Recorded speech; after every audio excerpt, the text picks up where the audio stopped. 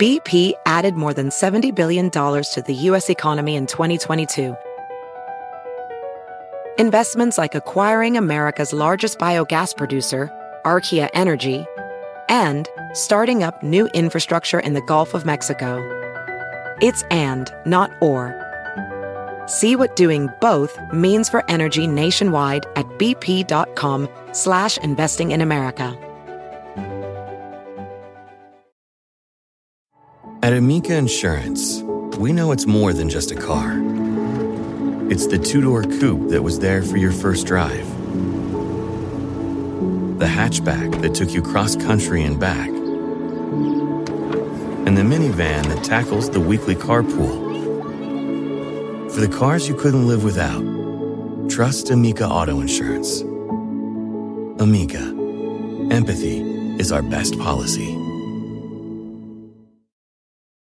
Welcome on to a Wednesday night edition of the pod. Big news here. I'm going to actually start appending a section where we talk about the world news regarding the coronavirus, and Ben Taylor is actually hopefully going to be a regular guest for that. So that's at the end of here. I know a lot of you guys aren't here to listen to coronavirus stuff.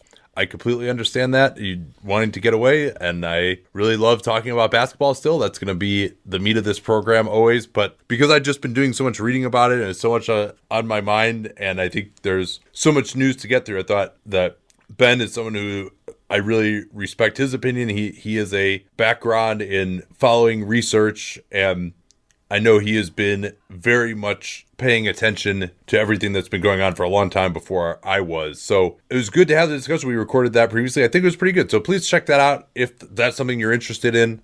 If not, though, let's talk some basketball, and that will be a topic of the 2021, nay 2020 USA Olympic basketball team. The news that the Tokyo Olympics will be delayed to 2021 made this a good time because it changes the way you think about a lot of this stuff. And there will be, practical effects that we don't know yet, because one of the huge wrinkles potentially, especially with basketball not being the centerpiece of Olympic activities, is when they will occur. And so it's entirely possible that it will overlap with the NBA season whenever that is. So that is something to consider. Another important factor is not only is it a year or so later, but also switching to 2021 triggers something that has been a part of Olympic drama before, which is pending restricted free agents. The 2020 class didn't really have a lot of guys that were pending free agents. Generally, those guys are a little bit reluctant to play in the Olympics, even though depending on when they are, sometimes they will have already signed their contracts, but for the ramp up and everything else, sometimes that can get in there. And yeah, another thing we talk about too is if we do resume, say in July, August, September, and then we go into a short break, another season that starts around Christmas, that maybe runs a little bit later, as you mentioned, that conflict of just the dates. I mean, we were already going to be up against it this year with the NBA Finals, with someone like Giannis having to go play in the Olympic qualifying tournament, but also just the fatigue level, I think, of having played that much consecutive basketball. We'll see if there's a truncated season, both the end of this season and then the whole next season too. Right, and it's not going to necessarily be truncated in the way that compressed the way that a lockout season was. That that's sort of back to back to backs or all that sort of stuff. But the cumulative of not getting an off season, maybe playing a season and a half, especially if your team makes a playoff run both years, that could be a really big challenge. And so that's a part of the inspiration for the two of us was the delay, because then you have to think about things differently. But another part of that also inspired us to go deeper with this, because I think even though there are marketing opportunities and it's a big thing, and depending on where this is within Greg Popovich's career, he is committed to still doing it even though it got pushed back a year or thereabouts. We wanted to be deeper because there could be guys that pull out, and so but again, we would talk about larger groups anyway, because it is a deep pool of players that are eligible to play for the American Olympic team that are worthwhile, and something you and I both enjoyed, not only the differences between international play and the NBA, but also that, remember, you're building a team. You're not just saying who are the 12 best American-born or American-eligible players in the world. It's okay, how does this guy fit in? Do you need a defensive guy? How many centers do you want? All that sort of stuff. And that's part of the reason you and I have loved this exercise basically as long as you and I have known each other. Yeah, I think that people are going to be really excited for this Olympics just in general, assuming that we're out of this ravine by then and that these Olympics actually go on as scheduled in 2021. But people are just going to be so excited to have not only a sporting event, but a sporting event where the world is able to get together to do the very things that we're not able to do right now. I think is going to be huge. Let me ask you this before we start. How much do you put on the idea that certain players, for as good as they are in the NBA, have seemed to struggle in international competition, right? For example, Brooke Lopez and Chris Middleton both had some major problems in the World Cup. I don't put a ton on it. I think there are some sample size issues. And one thing that I think the powers that be might put a ton on it. I agree with you. But this isn't projecting who Colangelo and Pop and all that are going to pick. It's who we would do. And I think, though, that there are some differences, but one thing that I fixate on a little bit, so there are kind of two big areas that are different with Olympic basketball. One is a rules thing, and one is a kind of context thing. With the American team, it's very different than the rest of the world. So first, the rules thing. The three-point line is closer. So if there are players who have a little bit of shakiness in it, but you think that being a little bit closer can make a difference, maybe it makes them more reliable. Now, it also can make good shooters better. That's something, it's not like Steph Curry's going to be hurting because the line's closer. He'll benefit too. But like, for example, somebody like Marcus Smart, I do feel a little bit more confident when the line gets a little bit closer for him, and then he becomes more of a threat. And remember that an important part of three-point shooting is not just making the shots, it's also being defended out there. And so I thought that was one thing. And then the other part is that the U.S. team has, by virtue of just who the great players are in the league that are eligible for the USA team, a lot of great creators. And so players who that is their best thing, but are not in the elite class, there just isn't as much of a point of them unless they're good shooters and can do other things well.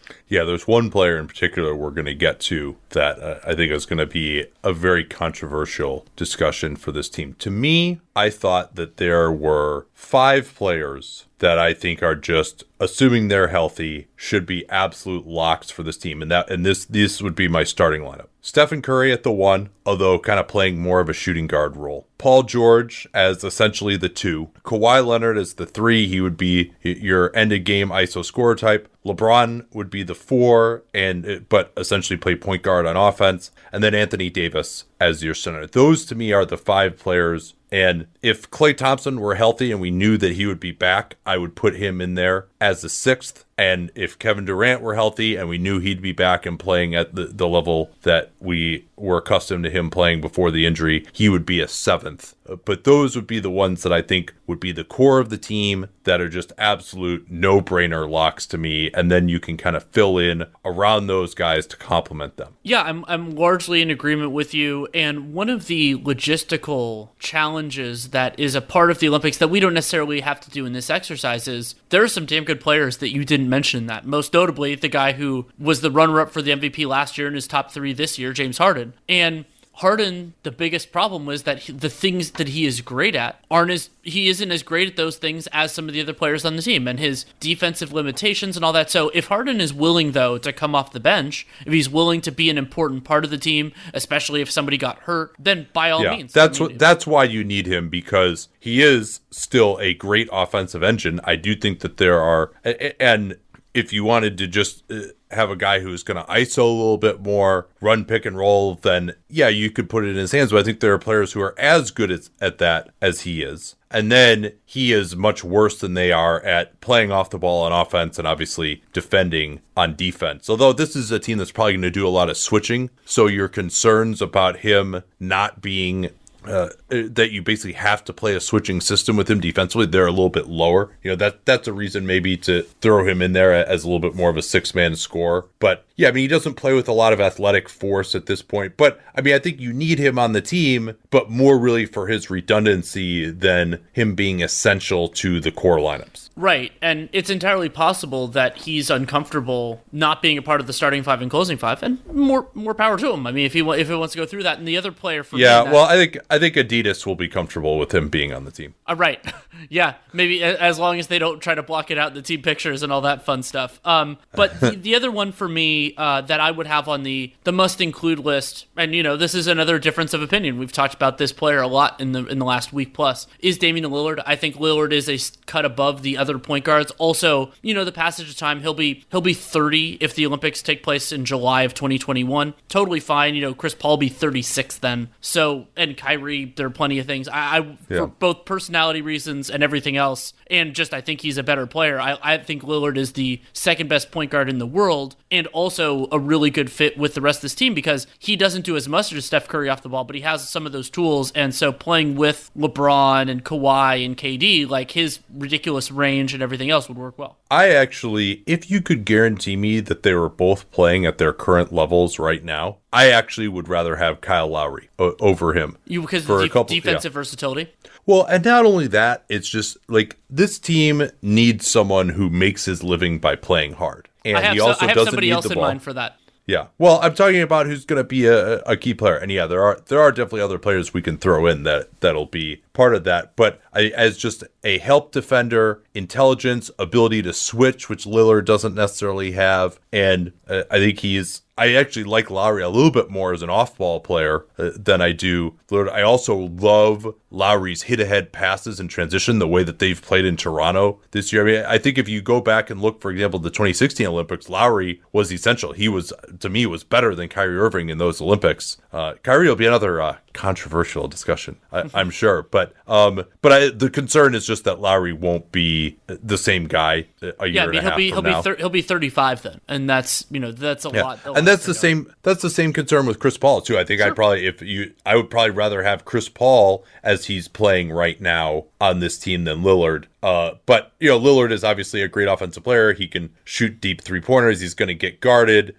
All that stuff. I mean, he's a very much a worthy inclusion. It's just that I think the skill set of Lowry and perhaps Paul would be better if, in fact, they are still playing at the same level, which they may not be. And so, so here's a way I think of framing this conversation, and then we can work through it. Well, here let's take a break and then we'll get to that. Man, it is crazy to think that I've been working with Helix Sleep since 2015. And I think that's because my story with them seems to really resonate with listeners. If you've never heard it before, that was kind of the beginning of the direct-to-consumer boom. And there was another very prominent mattress company at that time that was trying to convince you that mattresses were one size fits all. They found the one formula, the one mattress that was going to work for everyone. My then girlfriend, now wife, and I ordered that mattress. We ended up having to return it because, hey, guess what? Not everyone is the same. And then she did some more research and found Helix Sleep. We took their sleep quiz and we found a mattress that actually worked for us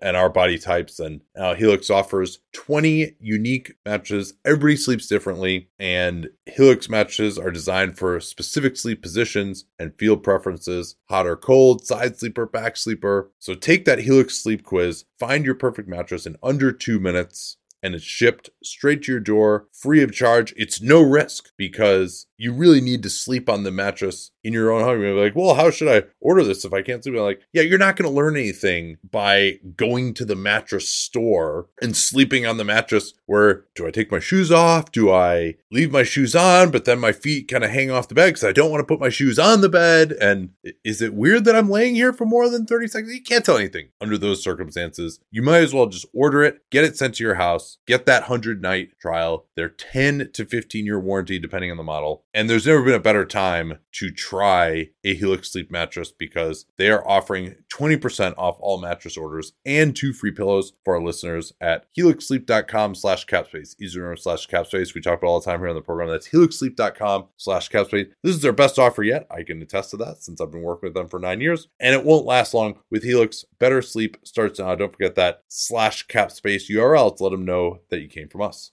Man, I just love American Giant. Just an amazing clothing company. I was reminded again of how much I love it when I drove from California to Montana over the All-Star break. And you know what it's like when you're on a long road trip and it's cold, particularly when it starts off warm in the Bay and then we get into some really cold areas. You're like, well, I don't want to wear like my jacket in the car, but then when I get out to fill gas, I'm going to be freezing. But the American Giant hoodie was perfect because despite being made out of a nice heavy material that'll keep you warm, it's not too hot as well. So I was able to wear it in the car, not be too hot, step out of the car, and still be warm enough when I was filling up gas or going into a restaurant or something that I didn't feel like I needed my jacket even when it was cold outside. These things are amazingly durable. I proposed to my wife wearing an American Giant hoodie in the Grand Canyon almost 7 years ago. I still own that same hoodie. I still wear it constantly. And American Giant has since spread out into all sorts of other types of clothing, like their premium Slub Crew tee, the No BS high-rise pant, the slim roughneck pant featured in Giant Magazine issue 2. Every American Giant piece is made in America and designed to last, no exceptions, and it provides year-round comfort. So find a closet staple for every part of your spring days at American-Giant.com and get 20% off your first order when you use that vendor code CAPSPACE at checkout. Easy to remember, we talk about CAPSPACE all the time here on the program. That's 20% off your first order at American-Giant.com. Don't forget that CAPSPACE code to let them know you came from us.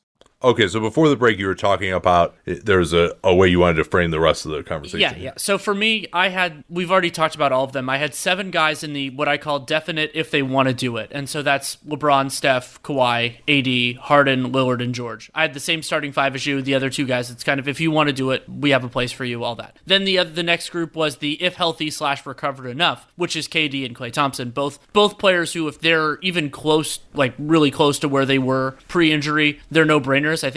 I feel more confident in Klay in many ways because his game doesn't rely as much on athleticism, but more because it's an ACL, and at that point he will be about 2 years out. If it's a July Olympics, he'll be about 2 years out. So if he wants, I think he's a great fit in a lot of ways for what this team would be. No issues in terms of personality. Okay, so let's say you take those players as givens to some degree. Then I think what's worthwhile is going position by position. So can I ask you this though? What is the biggest need now? If you're going to say, I mean, we're in agreement that we're at what, nine guys here? 9 guys, but you assume some of them aren't going to go. Right. But let's say we're talking pie in the sky here. So let's say all 9 of those guys are there. What is the biggest need beyond that? We only have one big. And the big, I think, is a complicated issue because for most of my theories with the U.S. team, you wouldn't really need that, burly guy, and the U.S. doesn't really have that many good options for it. But if you're thinking about the 12-player roster construction, I would actually be okay, given how good the team is, burning a roster spot on somebody that you just have for like the specific, like if there's a big guy that really scares you, like the Jokic's of the world. I could see that being there, though. Again, it's a challenge of like, well, okay, that's a fair concern maybe, but who is that guy?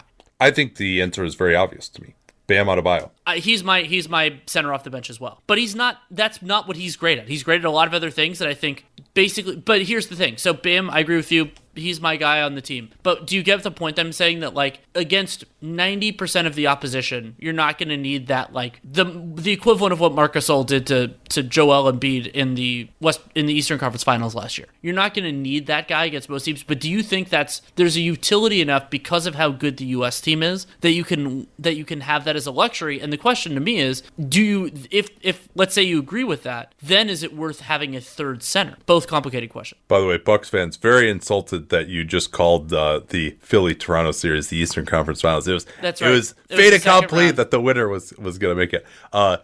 So this is my thought on that. I think I once thought as you did. I think a lot of people once thought as you did. Similarly, people once thought as, hey, we need like just that straight up shooting specialist to come in. Like these teams are going to zone us. We need this shooting. Part of what helped with that is just our best players also ended up being pretty good shooters eventually, yes. Which wasn't the case on the 04 team, which had no shooting. That was just a terribly constructed team. But when you get that shooting specialist in there, like a Michael Redd in 2008, or you get that center in there who's just there because he's a center, that guy just isn't good enough to play in the other facets. And so, yeah, that specialization, you think you need him, but you don't. You're better off, to me, you're better off having Adebayo. Number one, Adebayo is a brick shithouse. I guess I can't say that I focused in on his post defense that much, but because he can switch, because he can defend basically every position on the floor, because he's awesome in transition, he can pass, he can put the ball on the floor and drive, so he needs to get guarded. I think all of that makes up for the fact that maybe he's not like the most experienced post defender ever. I mean, who would be the option if you did want to go with more of a post defending type? Brook Lopez? Brook Lopez is my choice. They're like, I mean, some of the other... Al Horford might be another one. Oh, no, Horford is Dominican Republic. Never mind. Yeah. Cross him off. And so I think that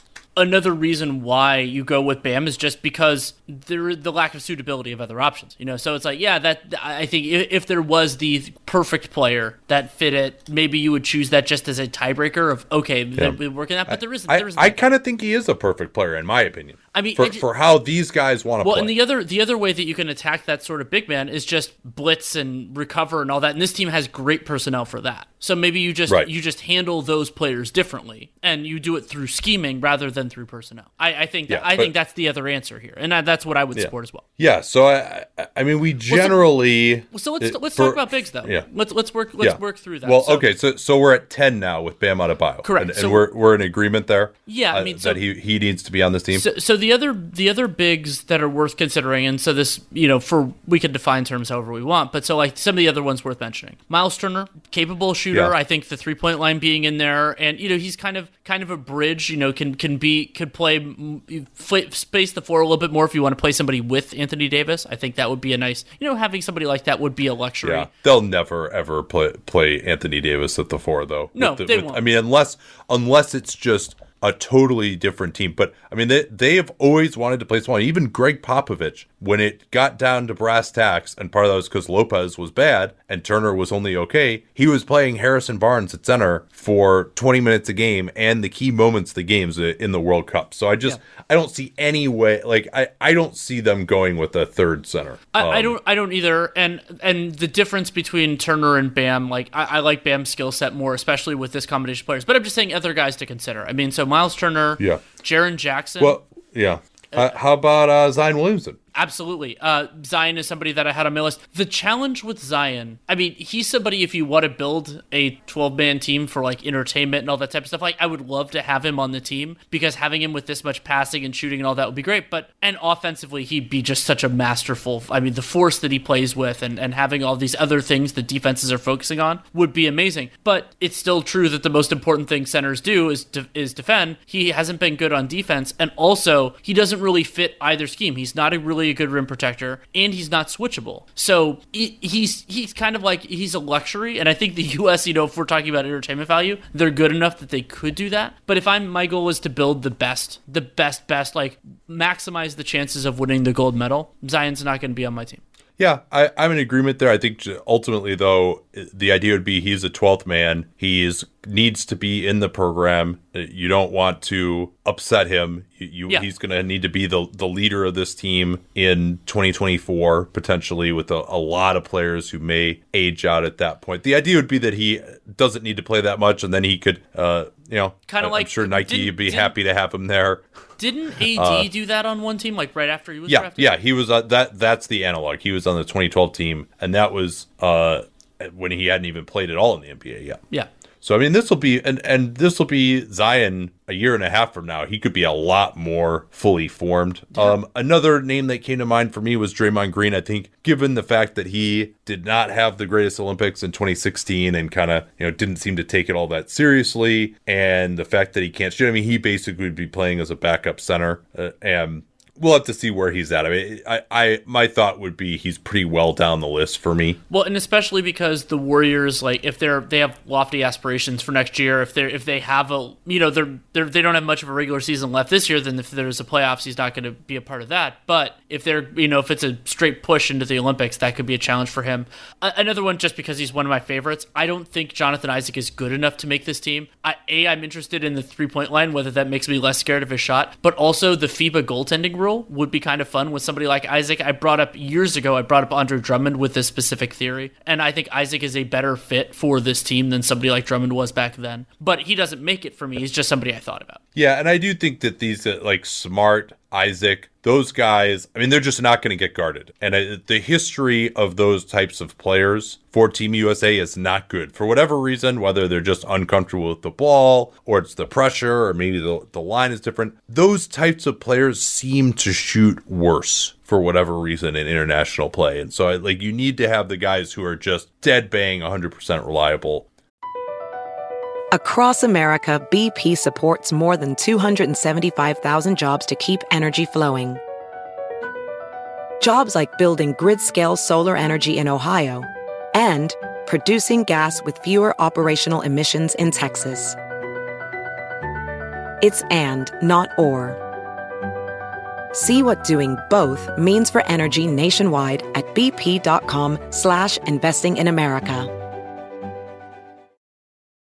Anyone who's seen our YouTube videos knows that I don't wear formal stuff all the time. So when it's time to dress up rather than dress down, I highly recommend Indochino. They were the official outfitter of my wedding. I got my tux from there. All my groomsmen got their sport jackets from there as well. I felt really good about having them be the outfitter of my wedding because all of my groomsmen were going to get stuff that they could continue to wear that fit them perfectly. Because when you go somewhere else, you're not going to get something that's made for you. So why not measure yourself in 10 minutes or visit a showroom rather than feeling like you're wearing somebody else's suit that they tried and failed to tailor for you. And not only does Indochino have the suits that made them famous, but now they've got everything. Blazers, pants, women's wear, outerwear, designed and made for you. Hundreds of high quality fabrics to choose from. European wools, linen, cottons, tons of colors, tons of patterns. You can customize things like the lapel, the vents, the pockets, and you'll get a piece that is personalized for you in fit and style. Level up your game with Indochino. Go to Indochino.com. Use the code CAPSPACE. Use the CAPSPACE we talk about all the time here on the program to get 10% off any purchase of $399 or more. That's 10% off at Indochino, Indochino, Indochino.com. And don't forget that CAPSPACE code to let them know that you came from us.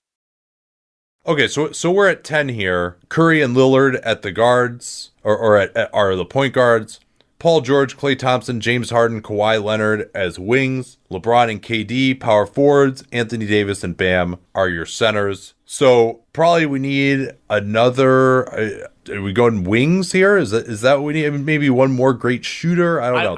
I went with two wings. I just loaded up, and there were a lot of good options. And also, what's really nice about the wing group is that they're players that aren't really going to age out by then. There are a lot of players that I don't think I'll be comfortable with in 2024. But like Chris Middleton, 29, Jimmy Butler, 31, or if you want to go younger, Jason Tatum, Jaylen Brown. When I looked up, I don't believe he's played in FIBA yet. OG Anunoby, it sounded like he wants to play for Great Britain because he was born there, and I mean I think he went to high school in the U.S. But so I think that he would be kind of technically eligible if he wanted to play for the U.S. And you could make a theory that we could actually, I mean, you and I both love him as an isolation defender, that he could actually theoretically have a place. Like, you know, he's not as good as somebody like Jason Tatum right now, but like that you need somebody who's a little bit more limited but good at what they do. So I just wanted to mention it. Yeah, I think Tatum, to me, is going to be the guy that has to be on there. And I'm not sure how well his game works if he's going to do some of the ISO stuff. But spot up three-point shooting, he's fine at that. Help defense, I think, is something that they're really going to need.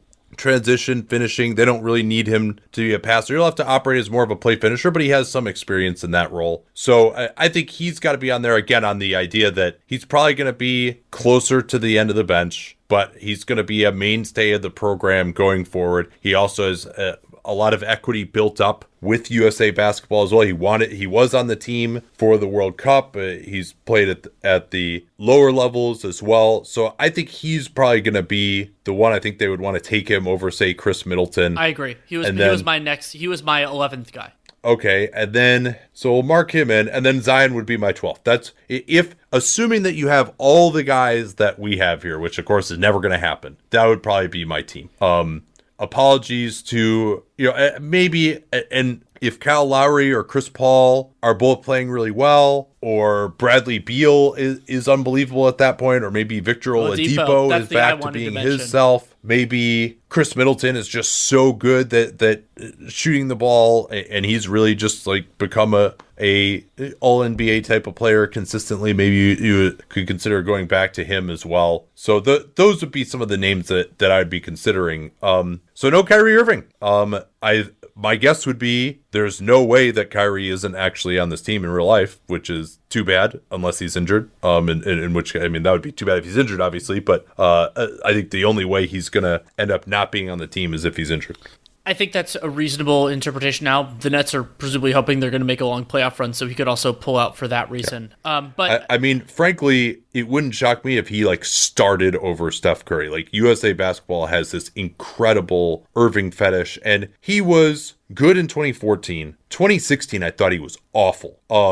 Defensively in particular, I thought he was like, they should have lost some games in that Olympics, and he was a big part of it. I mean, him, Melo, and DeMarcus Cousins all starting together was not the best coaching decision, shall we say. And they finally stabilized things a little bit by starting DeAndre Jordan instead. But yeah, that was he just there's no reason to have him out there because you have plenty of scoring and he's terrible defensively. So there's other than just he's Kyrie Irving and the name recognition and Nike and selling shoes and equity with the program, but those aren't actual basketball reasons that are going to help you to win on the court. Right. Yeah, I'm 100% on board with all of that.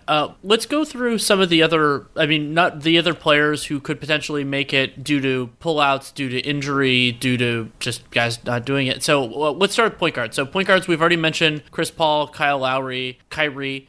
Another name we should mention kind of in that group is Kemba Walker, age 31, reasonable fit with all these things. It'd be fun to see him play with this group. But then the other ones... Another guy who didn't play that well, though he was hurt with that neck issue in the World Cup. And then the other two guys that I thought of at point guard are the young guns, Trae Young and Ja Morant. I mean, both of those guys, you could think of them as filling the Zion role also, like potential... Neither of them, by the way, on the initial 44-man roster. Correct. And I mean, there's no enough... Zion either, actually, on that. True. Yeah, they went older guys that have more experience with Team USA on a lot of that list. And they'll do a new one, though, I would assume, of course, for next year, now that it's 2021. Yeah, and so I think you could give Trae or Ja the Zion spot, that idea of they're potentially going to be the face of the program. One of the reasons they might not want to do it is if they're not sure which one of them it is, giving that shine to one of them, and we know how being on Team USA makes it more likely that you're going to be on Team USA again in the future unless you do something really bad. And so I think that they should both be considered. And also remember, both of those guys are going to be a lot better a year and a half from now than they are right now. And I mean, we've seen the growth in young point guards, and most of them don't start out as brightly as those two have. So maybe they're looking like, fringe All-NBA players at the end of next season. Yeah, I mean, Trae might make my final team as of now. So yeah.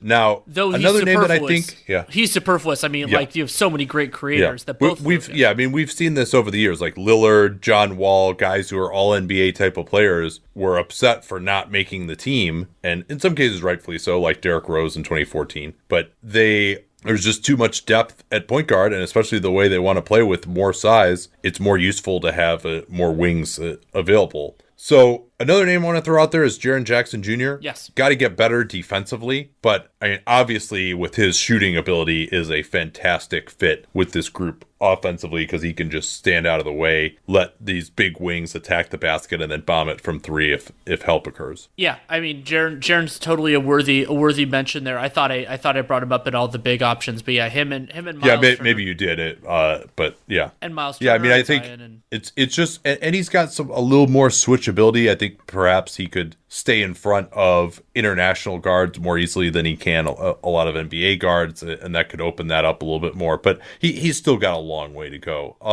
Anything else you wanted to say on this? I mean, Jimmy Butler is a name we haven't mentioned. Yeah, I wanted to go through the wings a little bit. We talked about Middleton and Tatum, but Jimmy Butler, age 31 season, has played on Team USA before. Jaylen Brown, if he continues to develop, I could see a place for him on this team. Tatum would be above him. Yeah. I mean, also I'd rather have Brown than Butler. So would I. Even now, I would say I would, just because of Butler's lack of shooting. Butler was didn't really have that great of a fit on the 2016 team that wasn't as good as the team we're talking about now, assuming that we get everyone, which we may not. But yeah, I think that because Butler just doesn't shoot spot ups at all anymore. He's the exact kind of guy where you're just like, man, he's not going to get guarded at all.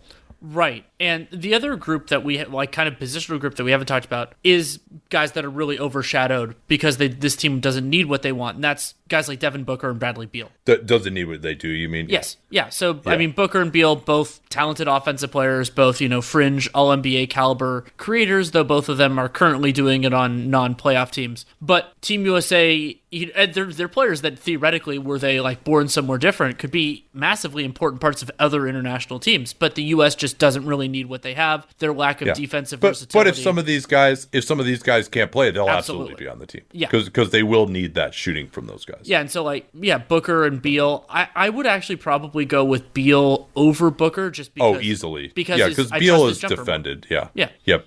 And I mean, I don't know about trusting the jumper more. Like Beal is down to like 32% from three this year. So maybe it's just it's hindsight bias. Yeah, but I think Beal might have a little bit more equity. Booker didn't even want to be on this USA. I guess Beal didn't either though. Then somebody else. So maybe that doesn't. We talked about him a little bit before, but I really like Oladipo's fit with this team in various iterations, depending on who would go out because of his competitiveness defensively and his ability to attack. So if you put him in with some spacing like second units and just say let him attack, I think that could be pretty fun. And he can defend different guard positions. You could use him in some different ways. Marcus Smart, just as a versatile defender, your misgivings about would he be guarded, I think are fair, but his competitiveness being kind of a tone setter type of player could be useful, even though the track record, as you said, is not there. And then we should mention Donovan Mitchell. I mean, Mitchell I think he's, again, he's not great enough at the things that he's good at to be worthy of making this team, but he also in a year and a half could be a much better player. All right, we can actually save news until tomorrow. I think we're probably in good shape here. So stay tuned if you just want to hear us talk about basketball. You don't want to hear me and Ben Taylor start what's probably going to be a close to daily feature rounding up the COVID-19 news. You feel free to sign off now. If not, we'd love to get some feedback from you on what you thought, since it's one of our first forays into non-basketball stuff. But it's been on my mind so much, I think I felt like I'd at least talk about it and see how it went. So stay tuned here for Ben in just a second. Well, this is going to be a new foray for us here on Dunked On. We're going to start talking daily about the coronavirus. And I think one of the things that's been difficult for me is it seems like there's just so much news. It's so overwhelming. And so I at least don't have a lot of experience as an epidemiologist, but I do have a lot of experience in aggregating news together and trying to figure out what's important to inform people. And so that's going to be the primary purpose of this segment. And Ben Taylor has graciously agreed, at least for a little while here, to join me in this endeavor. How you doing, man? I'm great. You told me this was a one-time thing daily. I gotta buckle up and get ready. No, I know what we're in for here. Yeah. Well, the epidemic will be over by Easter. That's as long as you keep doing it until then, it'll be fine. That's what I've been told. So we clearly aren't experts on this. We have been following it very closely. We're going to do our best to accurately relay scientifically accurate facts from sources that we consider to be trustworthy. And we're just going to try and curate the news for you in podcast form. There's going to obviously be some opinion that leaches into this. We would love to get your feedback on what you're most interested in, what you think is most helpful. Even if that feedback is, you don't know what you're talking about, stop doing this. Totally understand that. That's probably coming. Right? but just to echo what you're saying, we do in our day jobs normally a lot of consolidation. Before I talked about basketball, I was working in companies in health, collecting data. I read research papers regularly. I've tried to keep up on these research papers. That's kind of how, we talked about the idea before we started recording here. So the idea is for us not to be epidemiologists or physicians. It's to kind of take that same spirit and hopefully consolidate information in a way that's really helpful, just like we typically do with basketball. The biggest news of the day, at least here in the U.S., is the soon-to-be passed, as we record this on Sunday evening, $2 trillion stimulus bill. $2 trillion. And it's not that much, really. It's not as much as it sounds. And so that is going to have a number of components. It's going to be payments to U.S. taxpayers, dependent upon their income, how many children they have. Those will be direct subsidies. There'll be subsidies of about a $500 billion fund that's going to receive some oversight. Unclear exactly what types of businesses that's going to go to. There'll also be funds for small businesses. And the details of that are probably quite consequential, but also too Byzantine to get into at this point, especially because we don't know exactly what's in it yet. Do you have any immediate reaction to how much this is going to help? Yeah, I think the big thing that people want to know is, how are they going to get money and when? It's what's laid out right now seems to be $1,200 per people who qualify. If you're an individual, you get $2,400. If you're married, that extends up to, $75,000. I guess they're basing it. There's still a lot of questions for me because I guess they're basing it off of your 2018 income tax returns. There are questions about whether, there's going to be a delay in receiving a check if you don't have electronic funds set up with the IRS. All that super sexy stuff that gets people excited. But then there's even a cohort of people who don't have bank accounts. And I'm reading things about, it's going to be trickier to get them money. So I think just more questions around the logistics of those things more than anything right now for me. Yeah, one of the things I've been thinking about is just if everything is shut down, it may help people in terms of just paying their rent and food. I mean, that's going to be very important, but that ultimately is not a very large segment of the economy. There's a lot of things that people may not even be able to spend this money even if they want to, if they're in a situation where they're not struggling to pay the rent or struggling to get by with food. I mean, I'm not sure if there's a better way to do it, but I wouldn't necessarily expect this to make that big of a difference until things restart again. And then maybe it could help with the recovery. And obviously it'll make a big difference for people who are on the edge of not having enough right now, which is obviously maybe the bigger concern. I'm curious, Nate, do you have up in San Francisco in the Bay Area, like if you try to order something through a delivery service like Amazon Fresh or something like that, is there a delay? Can you still have things ordered? Or, is it, what's that like? Because down here in Southern California, there seems to be a delay in just getting just about anything. Yeah, it seems that way. And people have even been urged to not buy non-essential items on services like Amazon. For example, if I wanted to do Instacart, which we did, there was a 6-day delay for that to even get a slot with Instacart. And then it was very difficult for that person to shop, as it turned out, at our local food store, Berkeley Bowl here, which is a great grocery store, and they're doing everything they can. But there's a line, 2 or 3 blocks down the street, apparently. So, yeah, it does seem like things would be a little more difficult. I mean, that's one of the things that I'm sure we'll talk about in the coming days at some point, of just overall supply chains and how robust are those going to be able to be in the face of shutdowns, not only here, but in other countries as well. I mean, that I think is a major concern. Yeah, if you're listening and you're in other parts of the country, we're out here on the West Coast. I'm just fascinated to hear from people how that's going. The delays here seem like they're a couple weeks, and I'm wondering about. I guess we'll get to it at some point in the ensuing days, but I'm wondering about the sort of efficiency in the supply chain right now. Okay, so that was pretty dry. We're off to a great start here. Yeah.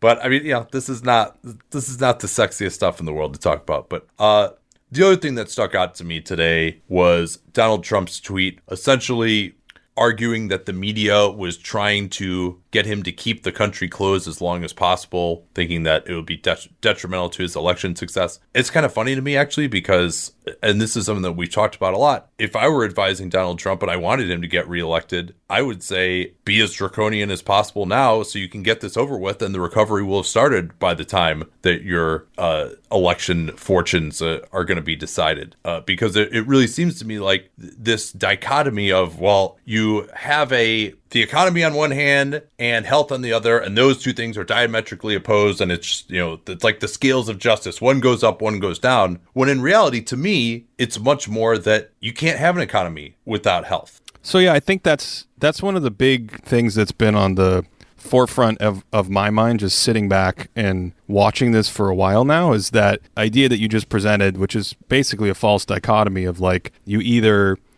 have economic health, but you sacrifice a little bit in lives, literally, or you sacrifice the economy and you save lives. And to your point, and I think, didn't Bill Gates say something about this today as well? Like, it's difficult to have an economy when you have a virus on the loose that is, am I remembering that correctly? You had that in the notes. Yeah, that's exactly what you said. There's no economy when the virus is out there. And that if you're worried about getting sick, or, I mean, it certainly is going to panic markets to see that, hey, the hospitals are so full that, number one, if you get coronavirus, your mortality rate is going to be much higher. And then number two, if you have something else happen to you.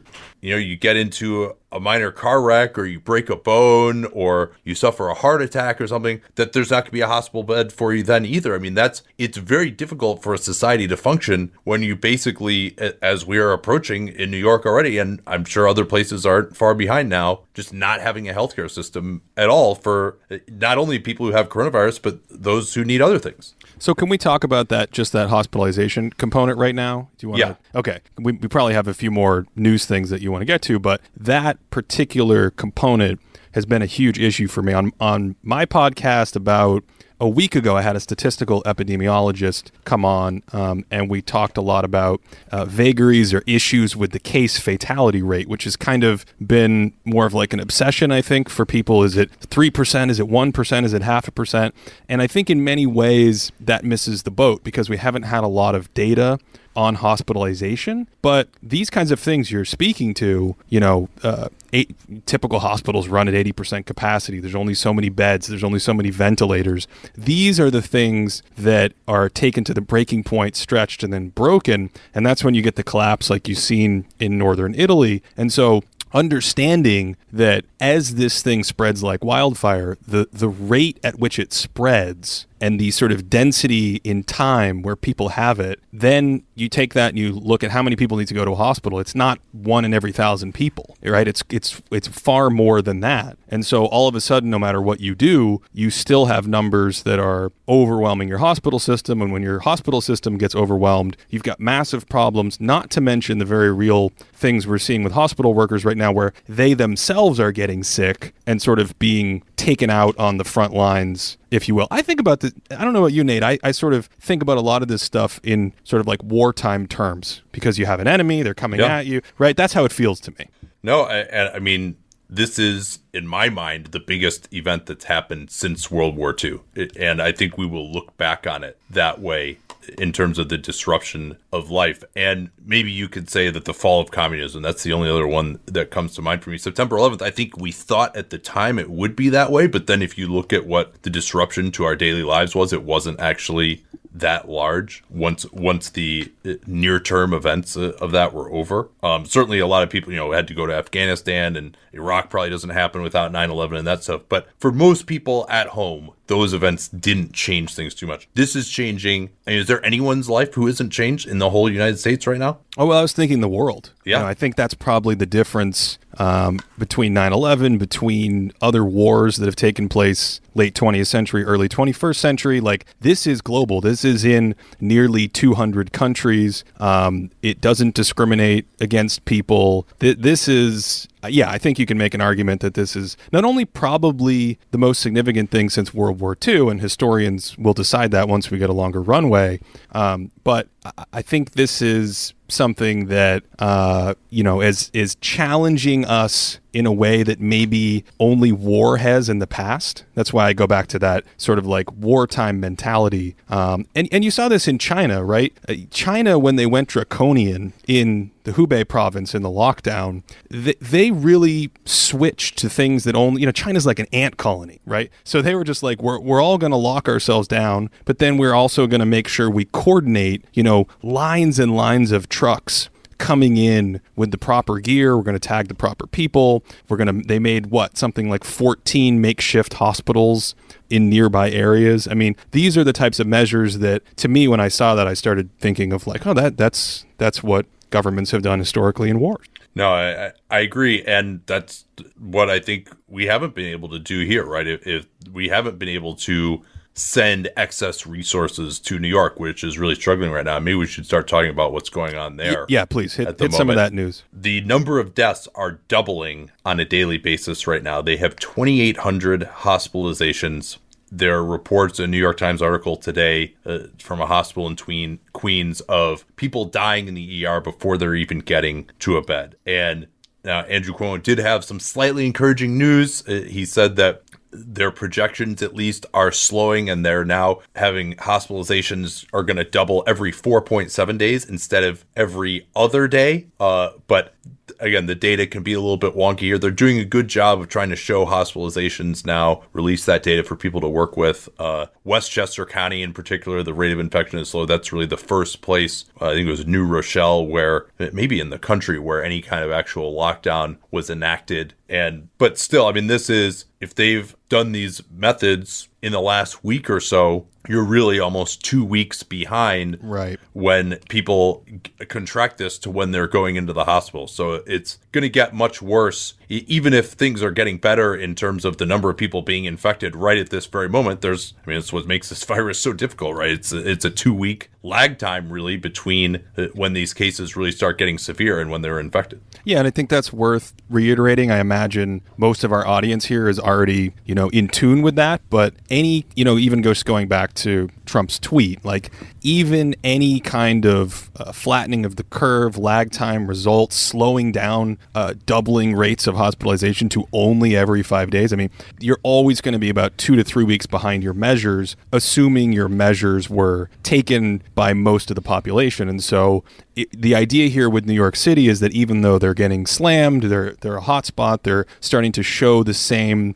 sort of healthcare stress that we've seen in other parts of the world, specifically northern Italy. It's a good sign if you're trending away from that direction and starting to slow things down. Yeah, I mean, it's not so much about the raw rate of increase as the rate of increase in the rate of increase being slowed down. Yeah, it's a little calculus. Yeah, exactly. Worked a little calculus in, not dry enough here.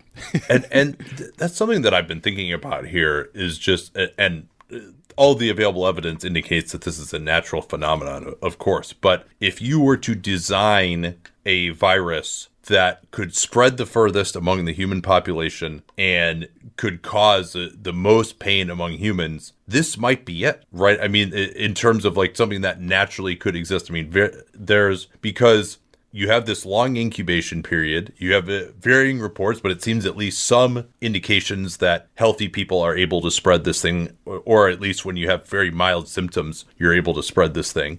And then it doesn't necessarily cause most people to be incredibly sick, but it does do that for some people. It's enough to overwhelm the medical system. And so you've got this thing where you're not going to take it seriously at first. There are enough talking points where it's just the flu, whatever. And it's very easy to spread this idea of, it's only old people that it's going to affect. I mean, this is like, this virus almost has been marketing itself in some ways, like, because there are ways for people to talk themselves out of believing that it's as serious as it actually is. Yeah, I mean, I think probably in theory it could be worse. Again, I'm no immunologist, but in trying to read about these things, what you're really getting at is this balance between, like, if the thing is more potent, like Ebola is way more potent, but as a result of that, it seems harder to have a longer incubation period and you can identify it.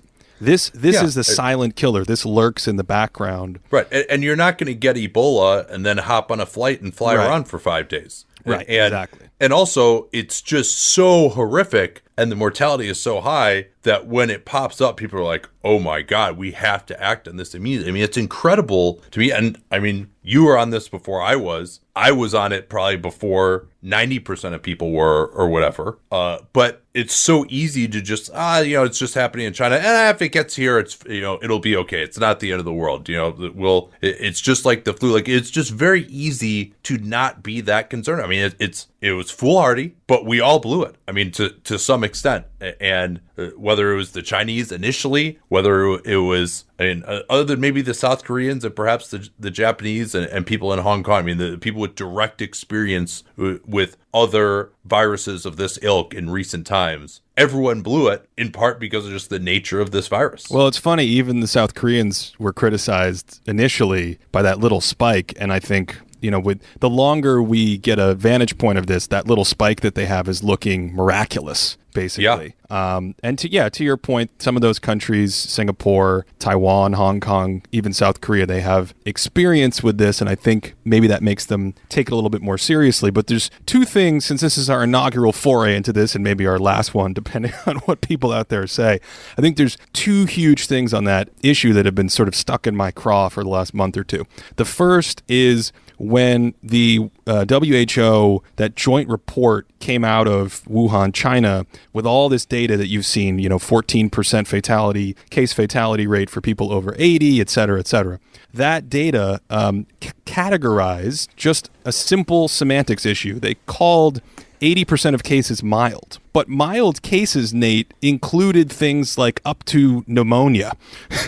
Right? And so I think, to your point about the marketing, there was so many things just laying there where people said, like, no, most of the cases are mild. But if you had just used a slightly different word, and I think the author of that paper has even, sort of regretted this word choice. If you had used a slightly different word right out of the gate, most people would say, 20, 30, 40% of people, whatever the number is, getting pneumonia, young people getting pneumonia, the way this attacks your lungs, maybe this thing is a little more dangerous than we think, right? Well, and I think also, it's been around 20% of cases require hospitalization? Am I remembering that correctly? Well, that number is really difficult. And again, huge thanks to Dr. Maya Majumdar for coming on Thinking Basketball podcast last week and kind of explaining the difficulties from an epidemiological standpoint on this issue. But those things are still fuzzy estimates because you don't really have a great idea of how many cases there actually are in the wild. But sure. The issue, you don't know the denominator. Exactly. That's what people have been saying a lot. Exactly. Yeah. But one thing you can do, for instance, I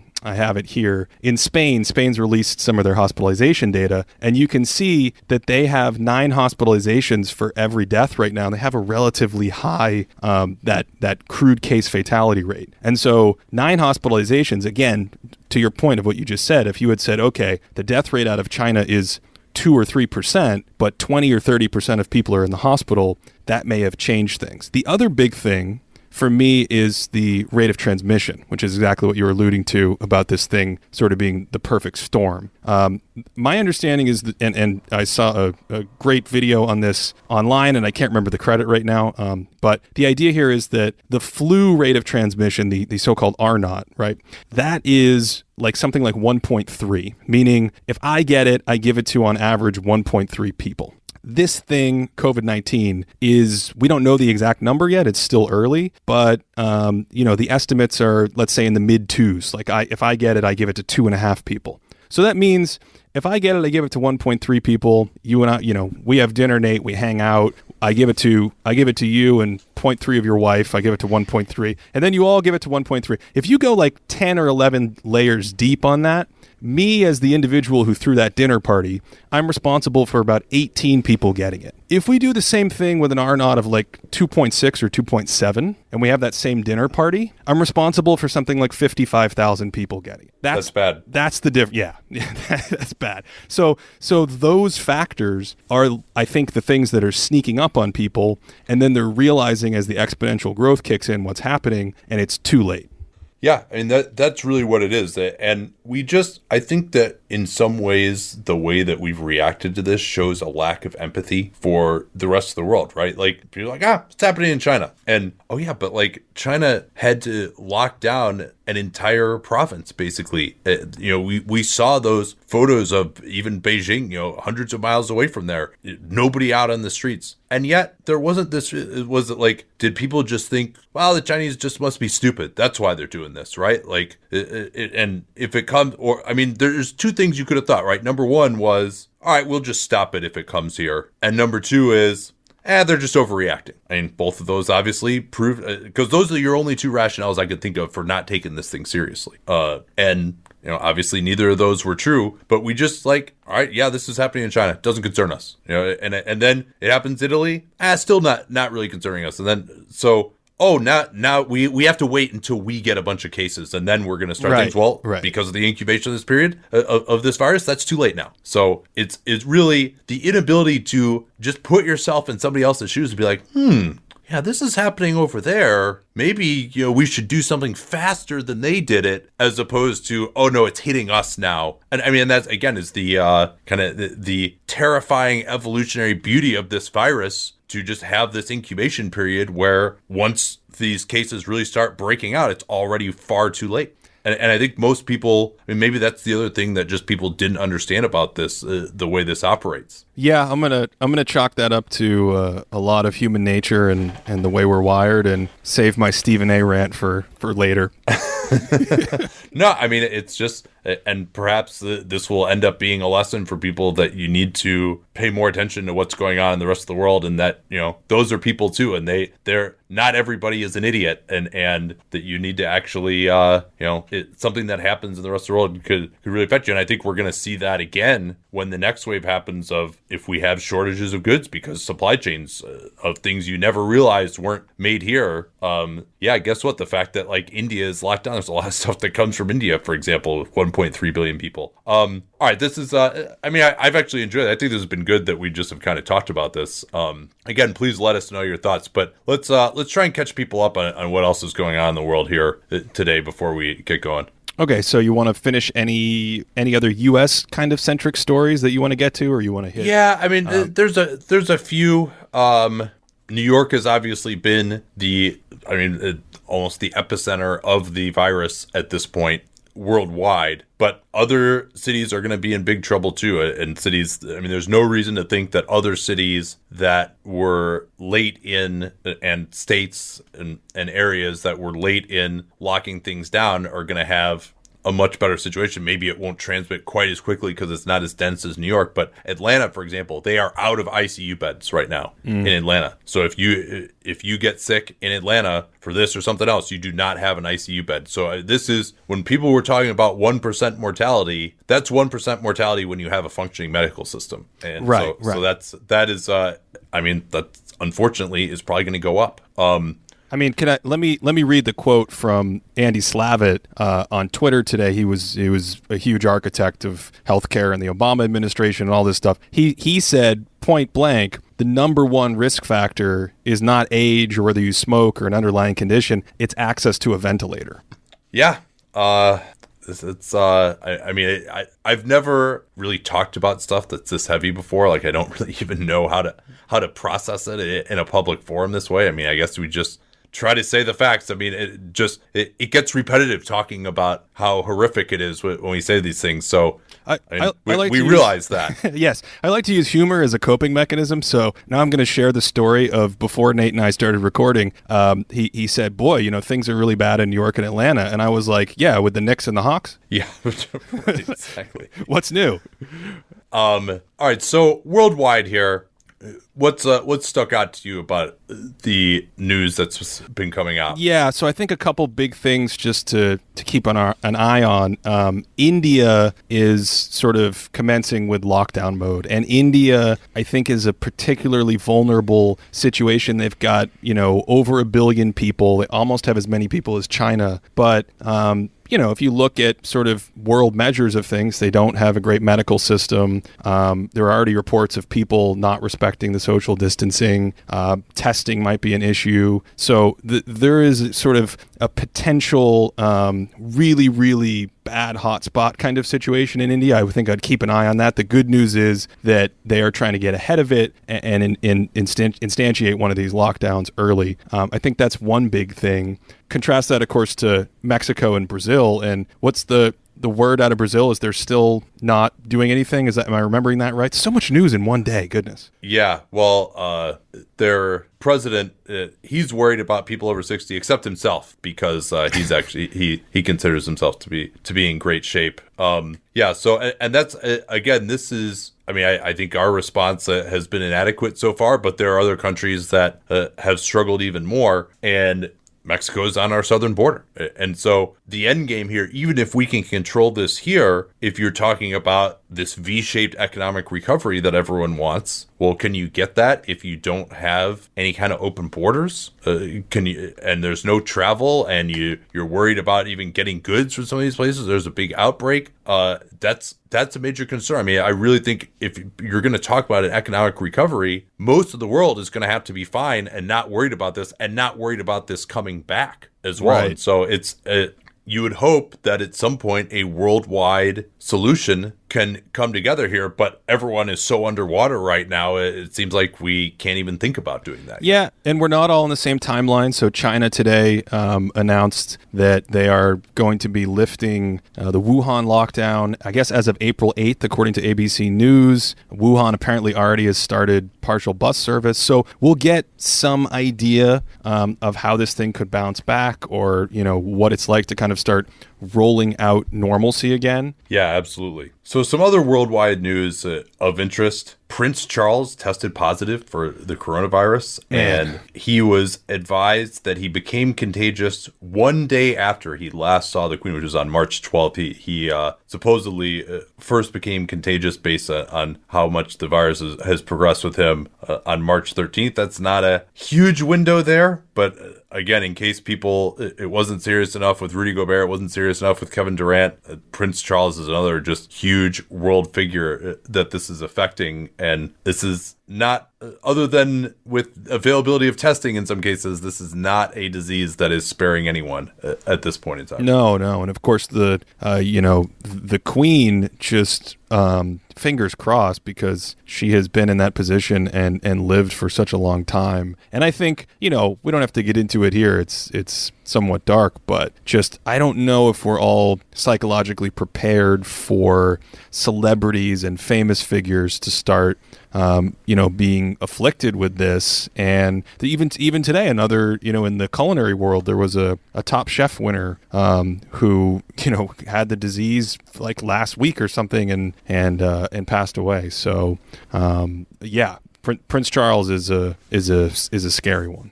Other news, Bloomberg reporting that world ventilator demand is going to be 10 times what is currently available. And that tracks with some of the numbers that we've seen here in the U.S. So it's going to be very interesting to see how quickly this can scale. And I'm worried about a lot of countries, including ours, that if people are talking about May, June for real scaling of ventilators, I mean, as much as private industry has really been trying to get this done, scaling up factories, I mean, we haven't done anything quickly like this as a society in a long time. We haven't been tested like this in a long time. It's been, we'll get it done when we can get it done. We don't really know what we're capable of anymore, even in terms of doing things absolutely as fast as possible when we put the full weight of our society behind it, if in fact the full weight of our society is going to be put behind it, which is another question. Yeah, this is where that wartime sort of approach mentality is productive to me, because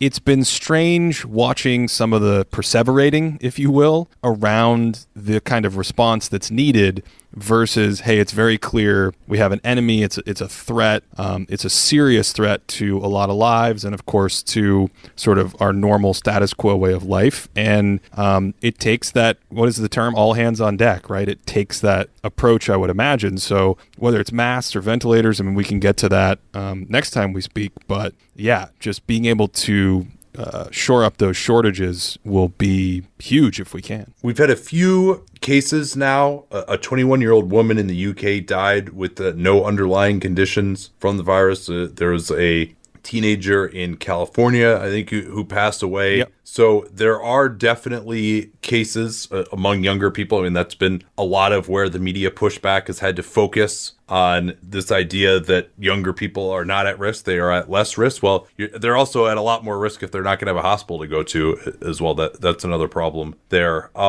Yeah, and let's just let's put that in perspective, right? Like, they have less. If you're younger and you're healthy, everything we seem to know is that you're at lower risk. But I mean, what does that actually mean in terms of practicality? It's still probably the most dangerous thing you'll do in your life. If I give you a bag of Skittles and there's 1,000 Skittles and I tell you start eating, but 5 of them will kill you instantly, these aren't things that we're sort of normally used to approaching or dealing with. So there is still risk to young people in that sense, both in terms of fatality and hospitalization, like your lungs needing ventilators and things like that. So there's some risk here for everyone, apparently, regardless of your age. A couple other things that really stood out to me. Japan, which has been rightfully lauded for its response to the virus, they may be getting some community transmission now. There are 41 new cases today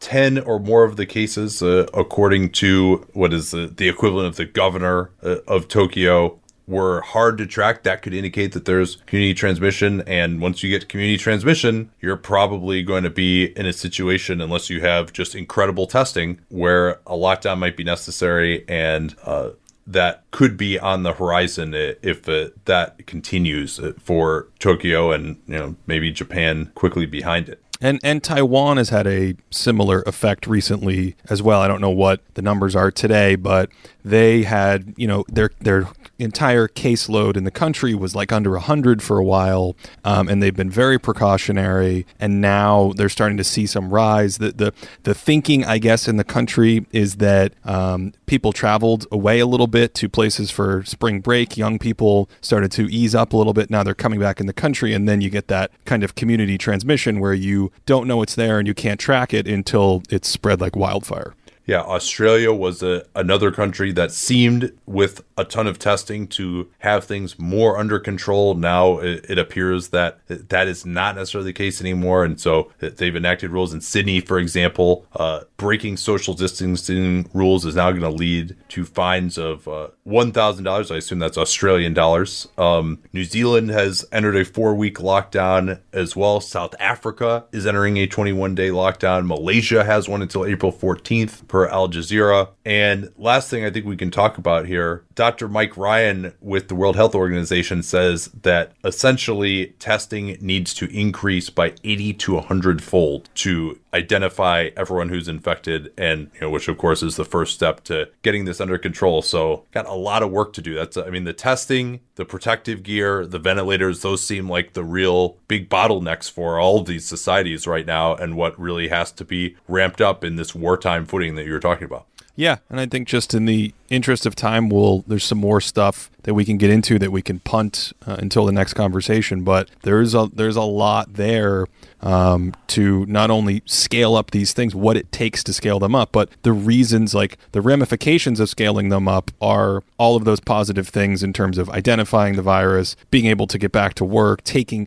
measures that kind of balance out life a little bit more. So yeah, that 80 to 100-fold puts it in perspective. All right, well, thanks for bearing with us here on this first attempt. We really, really would love to have your feedback on how we could make this better, what was good as well, that we should keep doing, segments you would like to hear, and we will talk to you tomorrow night. Thanks again for tuning in. Across America, BP supports more than 275,000 jobs to keep energy flowing. Jobs like updating turbines at one of our Indiana wind farms and producing more oil and gas with fewer operational emissions in the Gulf of Mexico. It's and, not or. See what doing both means for energy nationwide at bp.com/investing in America.